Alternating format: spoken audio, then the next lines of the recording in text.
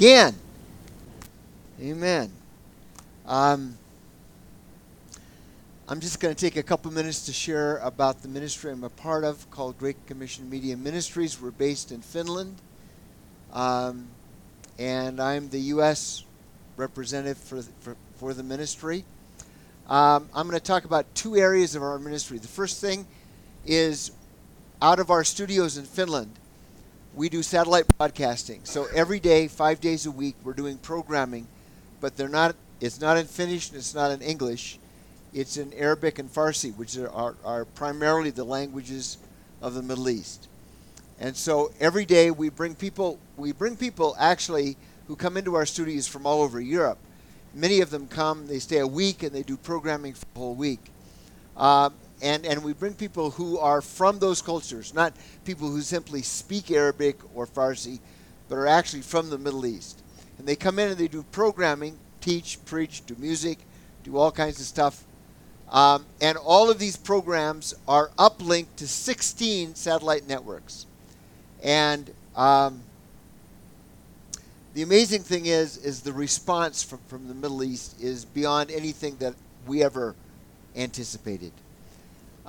We have documented now that we are averaging 200,000 responses a month from the Middle East. That's how much response we're getting from that part of the world. And so it's just beyond anything that we ever anticipated would be possible. So now we've established a full-time office in Egypt, and we have 16 people that work for us full-time in Egypt. And the U.S. side of the ministry, my responsibility, we're actually covering the costs of that office in Egypt, as well as the 16 people who work there. And their full responsibility is to manage the response of all these people that are responding to our ministry every month from the Middle East. And so please be praying for them and for what they're doing. We're still doing media evangelism campaigns all over the world. We've done 105 cities all over the world, and I'm going to talk about the one that we're just finishing now. Over a year ago, we had a man from South Sudan in the middle of Africa fly on his own expense to Finland to meet with Hanu Hauka, the founder of our ministry. And he basically came and said, come over and help us. They were totally off of our radar. We weren't looking to do anything in South Sudan at all. But because of his coming, we decided, all right, we're going to respond to this. And we began to do research on South Sudan. There's Sudan and South Sudan. So it's a little bit confusing there. Sudan is 97% Muslim. South Sudan is like 60% Christian and about 32% tribal religion. And so they broke off of Sudan in 2011. 2013, unfortunately, they entered into tribal civil war in South Sudan. And so for the last 5 years, they've been in tribal civil war in South Sudan. Very, very desperate situation. Over 380,000 people have been killed in South Sudan. Many pastors have been killed over the last 5 years.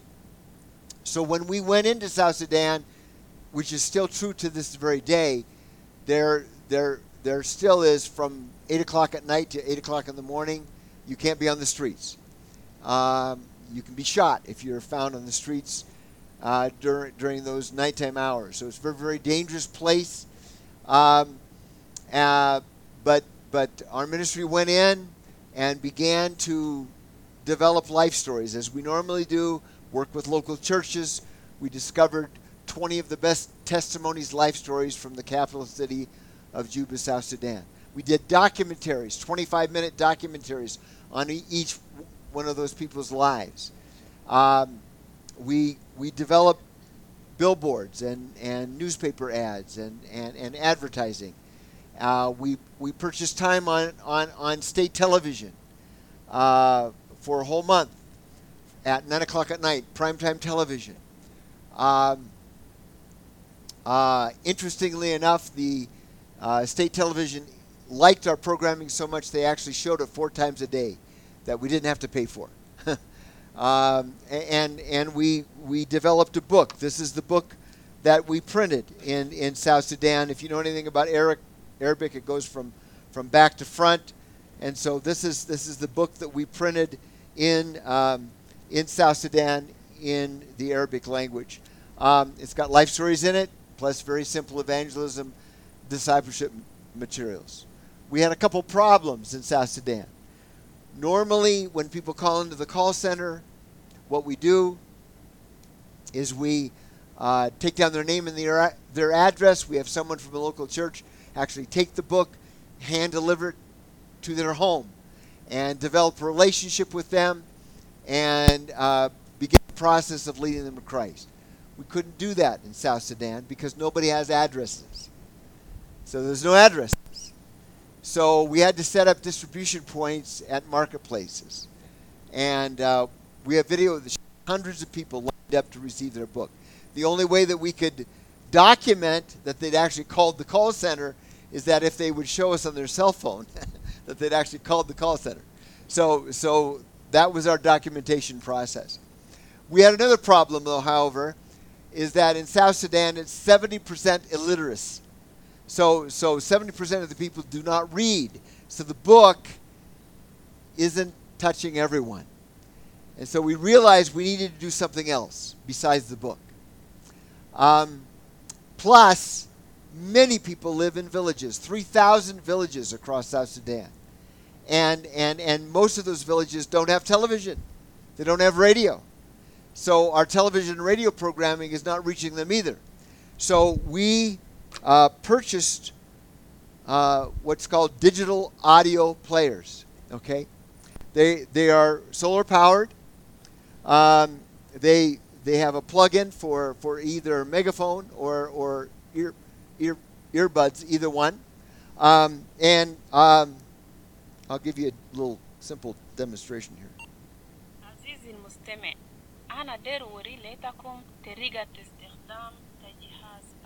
Okay, so what it has on it says all the life stories that we put on television is on this little unit.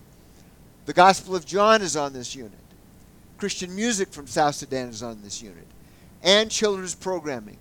And they've literally told us that if we put one of these per village, the whole village will listen to it. Well, some of these villages are large; they're up to 1,000 people, 1,500 people, and so we're putting more than one per village. And we're so very grateful. We had a man in Canada actually donated all of these units. Cost us $400,000 for 20,000 units, and he paid for all of them. Praise be unto God. And so we're very grateful for that. Now, my responsibility is to pay for the distribution of these units to 3,000 villages all over South Sudan. We're using a Christian humanitarian organization in South Sudan called Across, and it's going to cost us about $25 per village to distribute these units throughout South Sudan. So it's going to cost us about $75,000 to actually do the distribution. And that we did the television and radio programming November, and then they said please do it again. So we did December. The president and the vice president of the country actually went on television, encouraged their people to watch it. We called it Power to Forgive because it's such great need for forgiveness within that country. And all basically very simple gospel programming. And now through this unit, we're actually reaching unreached people groups, people who have never heard the gospel in these villages all over South Sudan. So I'd like us just to take a moment and pray as this process is beginning, that God will use this little unit all over South Sudan to bring people to Christ. Father, right now, we're thankful for technology that enables us to bring the gospel to places like we would never be able to do just a couple years ago. We pray that God, as these digital audio players go all over the country, that God, you will use them powerfully in the name of Jesus. And we pray that thousands and thousands of people will come to Christ through this process. We thank you for that in Jesus' name. Thank you, Lord. The response from our television broadcasting was far beyond anything we expected. We had over 500,000 people call into the call center. So tremendous response. We've got a new newsletter in the back. Feel free to take one. If you receive it, you'll be receiving it in the mail this week or so. But if you don't receive our newsletter, feel free to sign up, and we'd love to send it to you. Our next campaign is in October in Dar es Salaam, Tanzania, and then we'll be doing in the capital city of Mongolia is our next one, and following that is Ukraine, is the border where between Russia and Ukraine, where all the fighting is still happening on a daily basis. We'll be going into that area as well with our media campaign. So just appreciate your prayers for our ministry, and thank you as well for your gracious support. Praise God. All right, take your Bibles, turn to John chapter 12, and we'll start there this morning. John chapter 12, starting in verse 9.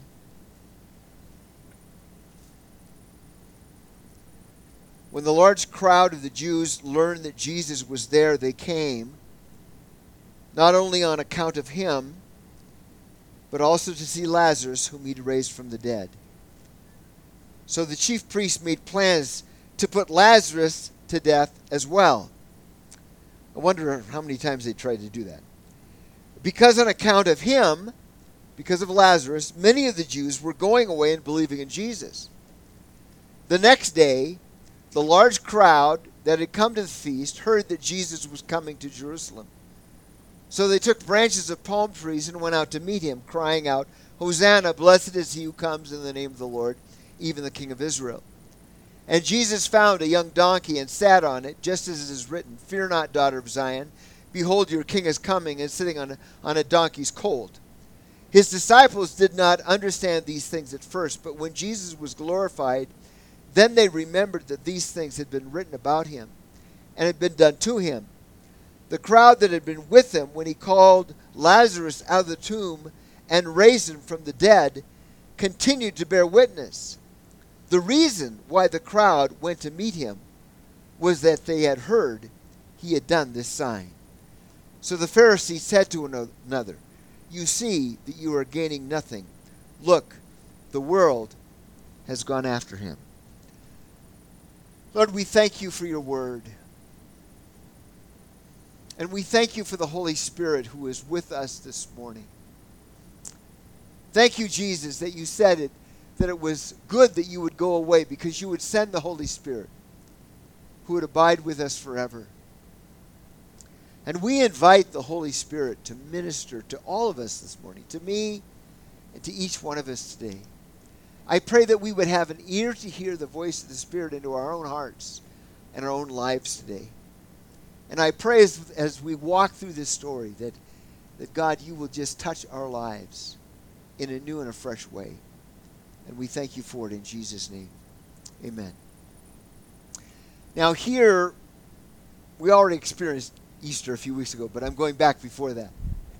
Here in John chapter 12, we see that the earthly ministry of Jesus was fast coming to a conclusion. And all of history had pointed to this event of the coming of Christ. Hebrews 9 says, "Now once at the end of the ages he has appeared to put away sin by the sacrifice of himself." So all of eternity past was looking towards this time of the coming of Christ.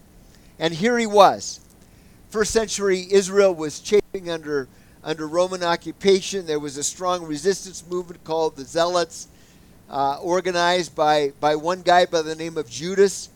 Not the Judas we know, but another guy whose father had been killed by Herod, and they refused to pay taxes. They considered a religious duty to kill a Roman. In fact, one of the 12 disciples was a zealot. called Simon the Zealot. Barabbas, the reason Barabbas was so popular is because he was a zealot, and so that was why he was popular. But alongside of this confusion that was happening in Israel, there was also this sovereign outpouring of the Holy Spirit that was happening. A young man by the name of John the Baptist was being greatly used in Israel at this time. He comes out of the Essene movement, and he looks a little weird, has unusual clothing, has an unusual diet.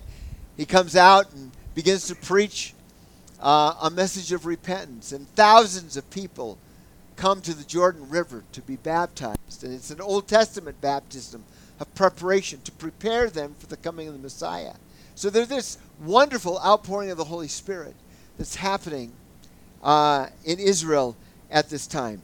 And it was at this time, of course, that Jesus is baptized by John at the Jordan. And he's revealed at that moment, and begins to preach with unprecedented authority. The scripture says he was given the Holy Spirit without measure. You can imagine what it was like to sit under the preaching and teaching of Jesus. We've probably heard some great preaching through the years, but never like the ministry of Jesus. And we know about all of the ministry of Jesus, the demons that were cast out, the sicknesses that were healed, even the weather that was changed, the 5,000 men plus women and children who were fed by Jesus, and people tried to make him king, and then he goes to his hometown, and people try to kill him, and there's all these different things that are happening during the ministry of Jesus. Now, it's at the end of his ministry, and it's the time of Passover, and Jerusalem is jammed with people.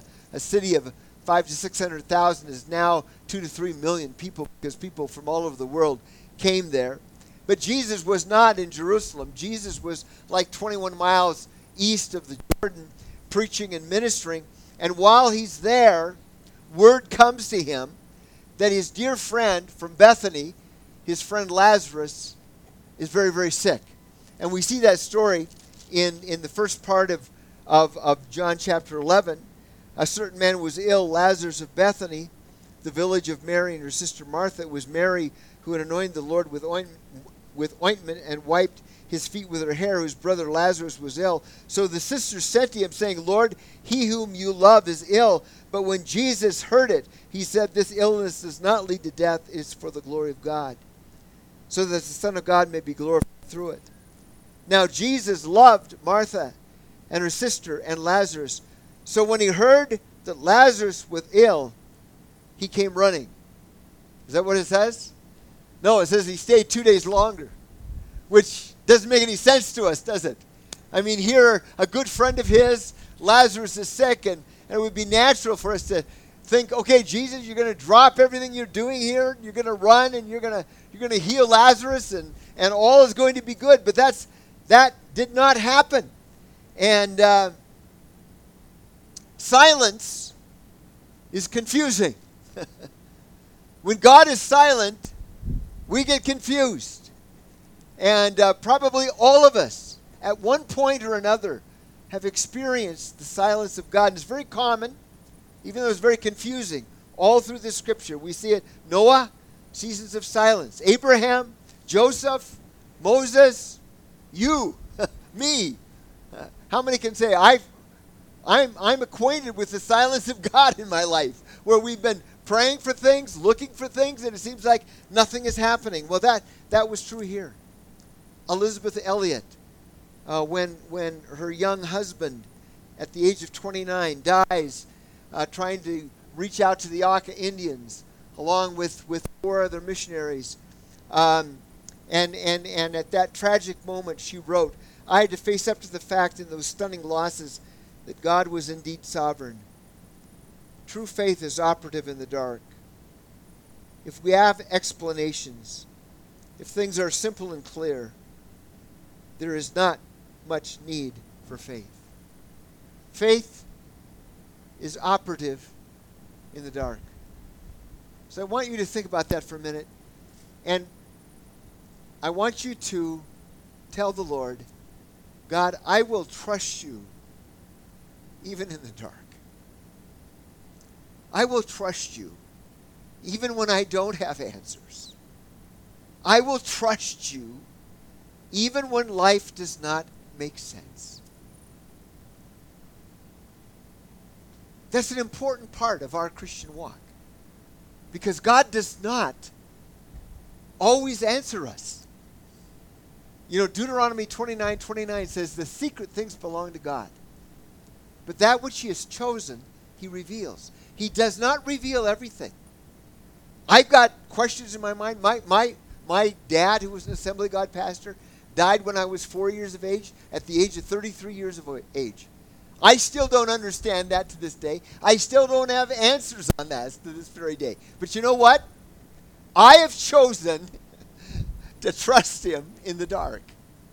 I have chosen to trust him even when I don't understand. And I am so grateful for scriptures like Romans chapter 8 that says, who shall separate us from the love of Christ?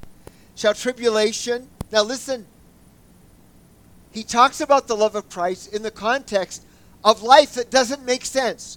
Tribulation, distress, persecution, famine, nakedness, danger, sword. In all these things, he says, in all these things, we are more than conquerors through him who loved us. For I am sure that neither death, nor life, nor angels, nor rulers, nor things present, nor things to come, nothing in all of creation is able to separate us from the love of God. Why does Paul say that? Paul says that because when God is silent or seems to be silent, when life does not seem to make sense for you, and life does not seem to make sense for me, Satan roars in your ear and he says, where is your God now? Where is your God now? And some of you have been there. I know some of your stories. You've been there. You've heard the roar of Satan in your ear. And some of you, I know, have roared right back and said, nothing still separates me from the love of God. Even though life has not made a whole lot of sense, even though I've got lots of questions, I know that God still loves me. I know that God is still with me. And we'll see that at the end of this story with especially Martha. Well, finally, Jesus does leave and heads towards Bethany. And it's a wonderful thing that he's going. But unfortunately, for Lazarus, it's too late. By the time Jesus gets there, Lazarus has been dead 4 days. All right? And you can imagine Mary and Martha. They keep sending people out to look for Jesus. Jesus doesn't show. Jesus doesn't show. I'm sure he's coming. We've sent messengers to bring him here. He is not here yet. Lazarus' condition is getting worse. And all of a sudden, Lazarus stops breathing. And he dies. And in the Middle East culture, there's an immediate funeral that happens within 24 hours. And Lazarus is put into a tomb. And the family grieves. And there's loss. And there's death. And there's confusion. And there's silence. And Jesus comes. But before he comes, he passes through the city of Jericho on his way. And Mark chapter 10 tells us that story. And as he's coming into the city of Jericho, there's a man sitting alongside the road. His name is blind Bartimaeus. It's just another day of begging for him. And he's sitting alongside the road, and as far as he is concerned, it's just another day. Another day for a blind man sitting alongside the road. But he hears all this commotion, and he begins to realize that something is happening, and Jesus this man who has opened the eyes of the blind, who's healed people from leprosy and all kinds of disease, is coming down the road. And you know the story. And as Jesus begins to come down, blind Bartimaeus gets excited and he begins to yell. He's not saying this under his breath. He's yelling out. And he begins to say, Jesus, thou son of David, have mercy on me. Have mercy on me. Now that's a very important word. The word mercy means compassion that has power. Compassion that can make a difference. Compassion that can change the situation. Now, if Pastor this morning, this didn't happen, but let's just say this morning when I came in, he would have said, Dave, I need to talk to you for a minute. And we'd go off to the side, and he says, Dave, boy, you just need to really pray for me because I'm $1 million in debt. That's not true, is it? No. Okay. Not yet. Right. Okay. All right. So now I would feel sorry for Pastor. But I would not have mercy because I don't have ability to change the situation. I would feel very sorry for you, but I couldn't do anything about it. But Jesus has compassion. He has not only a feeling where he's touched with the feeling of our infirmities, but he's able to change it. And that's the word that blind Bartimaeus uses. And people around him are saying, would you please shut up? That's exactly what it means. Would you please shut up? And he doesn't shut up. He's not quiet. He keeps yelling it out. And finally, Jesus says, bring him to me. Bring him to me. Let me just read a couple verses from Mark chapter 10. And they came to Jericho, and he was leaving Jericho with his disciples and a great crowd. Bartimaeus, a blind beggar, the son of Timaeus, was sitting by the roadside. And when he heard that it was Jesus of Nazareth, he began to cry out and say, Jesus, son of David, have mercy on me. And many rebuked him, telling him to be silent. But he cried out all the more, Son of David, have mercy on me. And Jesus stopped and said, call him.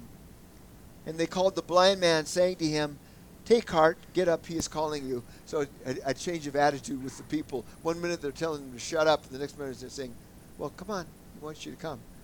And so he's coming. And throwing off his cloak, he sprang up and came to Jesus. Now that's an unusual statement, throwing off his cloak.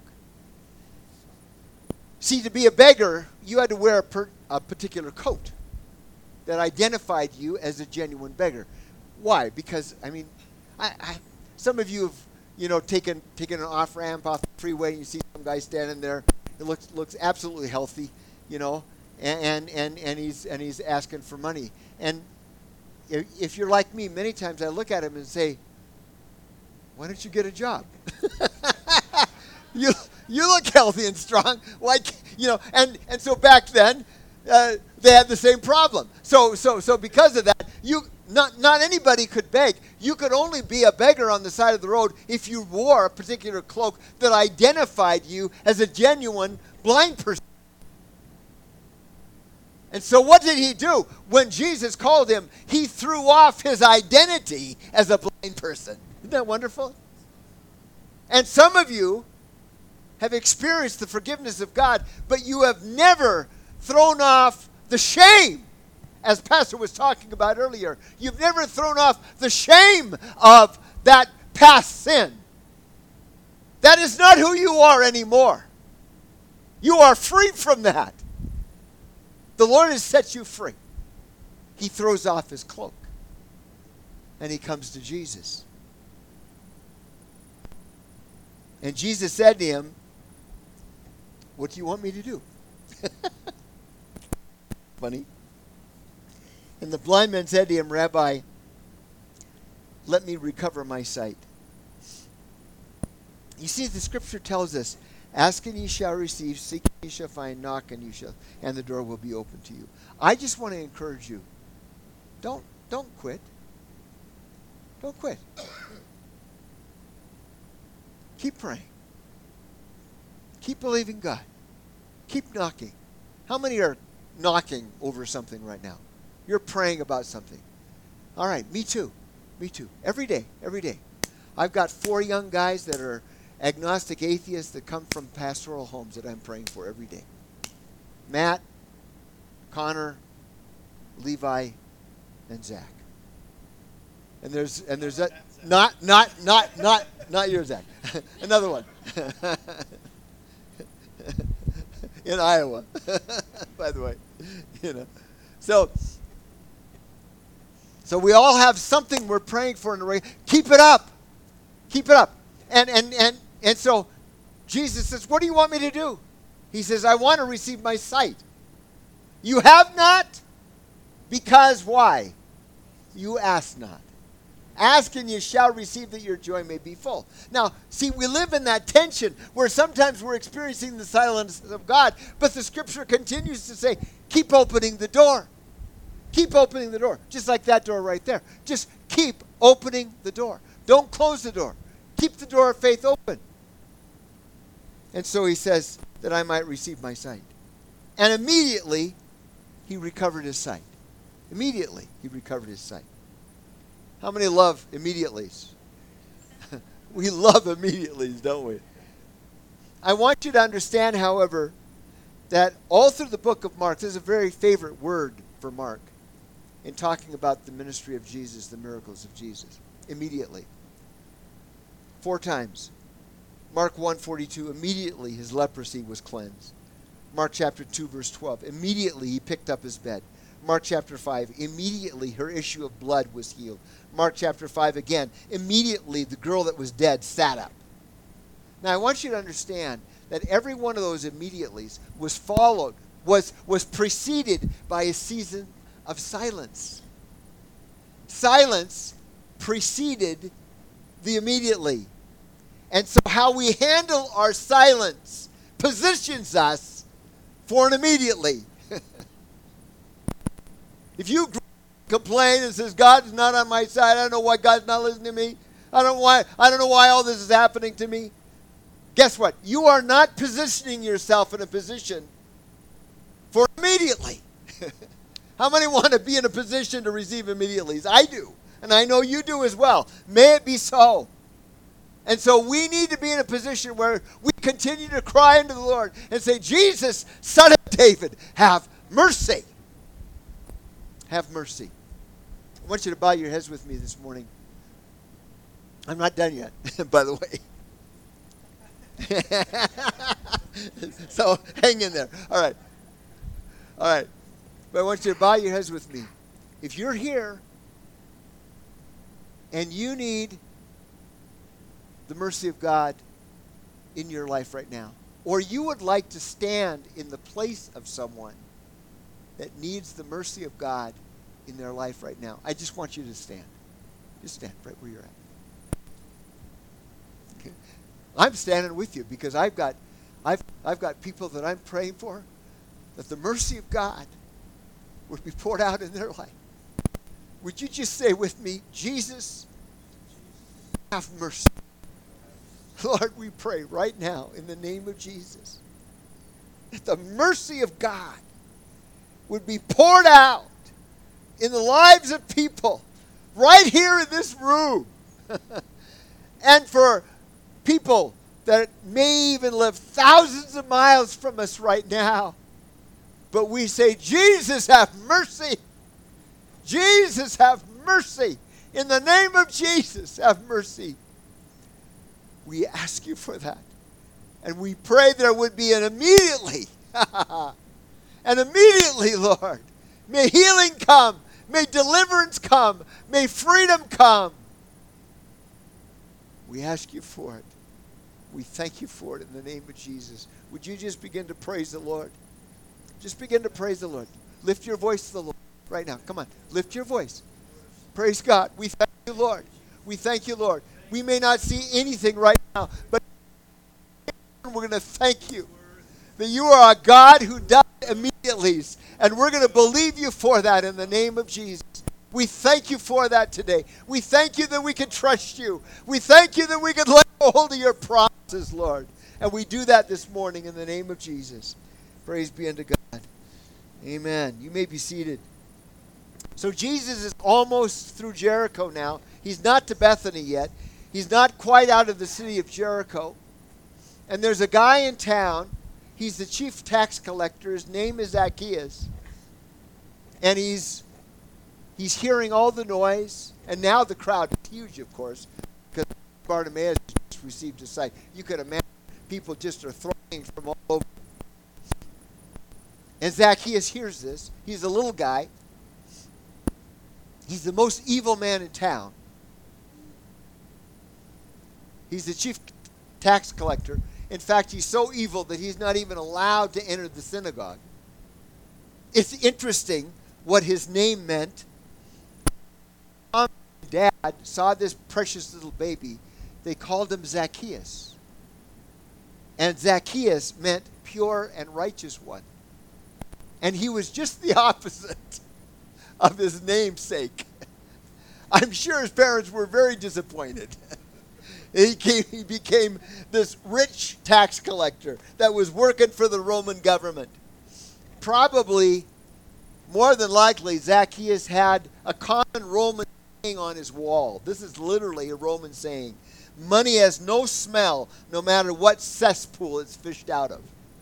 That's a Roman saying. And more than likely, Zacchaeus had that on his wall because he believed in the preeminence of money over everything else. But he has raw curiosity. He climbs a sycamore tree, which was a big tree. It was a tree that was used and is still used today in that part of the world for timber. He climbs this tall tree, and he's sitting up in the tree. He thinks, I've got the $50 seats. We're all set here. I'm going to be able to see this guy by the name of Jesus very clearly. Jesus begins to walk right underneath the tree, and he stops and looks up at him. And I'm sure Zacchaeus about fell out of the tree at that moment. And Jesus looks up to him, and I'm sure as he looks at him, he's not frowning. He's not scowling at him. He's smiling at him. And he says, "Come on down, buddy. I want to come to your house." And everybody goes, "Ah, you're kidding. Doesn't he know who this is? This is the most evil man in town. And he's going to go to his house." So Jesus goes to Zacchaeus' house. And something happens. Something happens. All of a sudden, Zacchaeus makes a proclamation. "Half my goods, Jesus, I'm going to give to the poor. And anybody that I've defrauded, I'm going to pay him back 4 times." What was that? What happened to him? You know what happened to him? It was a spirit of repentance. Whoosh! That washed into that house. And as the spirit of repentance and the presence of Jesus came, he saw himself as he was. He saw his sin as it was. And he repented. And I hear Jesus with a big grin on his face saying, "Salvation has come to this house today." Isn't that beautiful? Bow your head again. We're almost done. All right. Lord, I pray right now for a spirit of repentance in my heart, in all of our hearts today. And I pray that, Lord, all over this room right now, there would be a spirit of repentance that would come. Lord, you know every heart and every life. I pray you will touch every person who needs to repent this morning. In Jesus' name. I'm not going to ask you to stand. I'm not going to point you out. I'm not going to do anything like. I'm not going to ask you to come forward. Nothing at all. But if you're here today and you would say to the Lord, "Lord, you know me, and you know that I need to repent this morning," would you just raise your hand to the Lord? Yes, yes, yes, yes, yes. Hands all over. You know what? And I've raised my hand many times because I'm right with you, folks. None of us are any different. Lord, forgive us. Thank you for the spirit of repentance that comes. Thank you for the gift of repentance that comes, that shows us our need, that shows us, Lord, our need to surrender to you, to yield to you, to humble ourselves. And so many people in this room, Lord, you're so proud of them this morning because they've repented. They've humbled themselves before you. They've said, Lord, you know I need to repent. And so today we say, Lord, right now, forgive us. Cleanse us. Purify us by your precious blood. Wash us clean this morning. And we thank you, Lord, that we can walk out of here with our heads held high. Hallelujah. Forgiven and cleansed. Even as Pastor was saying earlier, our sin as far as the east is from the west, never to be remembered against us anymore. Can you say the word never? Never. Never. Thank you, Lord. Would you just give the Lord a clap offering this morning? Thank you, Jesus. Never, never to be remembered. Thank you, Lord. Thank you for the cleansing of your blood. Thank you, Lord. Let me wrap this up. So, Jesus enters Bethany, and it's dark. It's thick with grief and loss and confusion. It's been 4 days. Lazarus' face is no longer recognizable, and according to Jewish custom, it meant the soul and the spirit were now gone totally. But I want you to see something as I close this morning. I want you to see Martha. Now it's interesting. Most of you only remember Martha from Luke chapter 10. Martha's in the kitchen. Huh? How many remember that story? Martha's in the kitchen. Mary is sitting at the feet of Jesus. And Martha yells out from the kitchen, Jesus, would you tell my sister to get in here and help me? And Jesus said, no, she's chosen the better part. And we all feel sorry for this unspiritual Martha who's in the kitchen. Right? Okay. But in this account, Martha is the one who shines. Mary, knowing that Jesus has come, can't even come out to meet him. It's only after Martha confronts her and says, Jesus is here. Come on. Finally, Mary comes. But Martha comes directly to meet Jesus. And this is what happens in verse 20 of John chapter 11. So when Martha heard that Jesus was coming, she went and met him, but Mary remained seated in the house. Martha said to Jesus, Lord, if you'd been here, my brother would not have died. She was honest. Don't pray what you think God wants you to pray. Be honest. Be honest. But even now, I know that whatever you ask from God, God will give you. And Jesus said to her, your brother will rise again. And Martha said, I know that he will rise again in the resurrection on the last day. So she had good theology. She knew her Bible. Jesus said, I am the resurrection and life. Whoever believes in me, though he die, he shall live. And everyone who lives and believes in me shall never die. Do you believe this, Martha? And Martha said, well, I'm not sure anymore. Because you didn't come. We needed you. And you weren't here when I needed you. You didn't show up. Is that what she said? No. Ha! Man, I am so proud of Martha. In her darkest hour, no guarantee of resurrection at this point. She didn't know Jesus was going to raise him from the dead. She didn't know that. At her darkest moment in her life, where it seems that God was doing nothing and it was all over and Lazarus was dead and gone forever. What does Martha say? Martha says, you are the Christ, the Son of the living God. Hooray for Martha. Hooray for Martha. In her darkest hour, she responds to Jesus in such a beautiful and a wonderful way. Praise be unto God. I'm so grateful for that. And so, you know the rest of the story. Jesus is wherever you laid him. Jesus is deeply moved. They take away the stone. Martha says, don't you know he's been dead 4 days? Jesus says, didn't I say to you, if you would believe, you would see the glory of God? He cries out with a loud voice. And all of a sudden, he says, Lazarus, come forth. And as he says that, old Lazarus is wrapped up in his grave clothes and he comes bouncing out. Huh? That's right. And people's knees are knocking and their mouths are gaping. And some people are on their hands and knees. They can't believe it. Here's this guy. And Jesus says to some guys that are standing around, come on, unwrap the guy. You know. And some of them were probably concerned about what they might find if they unwrapped him. If they did, of course, you know the end of the story. Because Palm Sunday is the result of this event happening. This is the result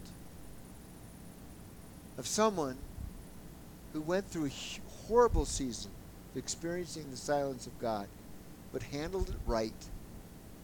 And in the end, God did the impossible. Now, I don't know what you face, but keep trusting God. Keep your attitude right. Keep doing what God has called you to do. Make Jesus proud by how you respond in the dark. So, as I close this, I will trust you in the dark. Jesus, have mercy. May a spirit of repentance continue to rest upon your life. And may your Lazarus come forth. Lord, this morning, we thank you for the presence of God here today. We thank you for meeting with us today. We thank you, Lord, that you are with us today. And I thank you, Lord, that we belong to you. And we're reminded of Peter, who said, to whom shall we go? You alone have the words of eternal life. We trust you and we rest in you and we rely upon you today. And we thank you that you belong to us and we belong to you. In Jesus' name, amen.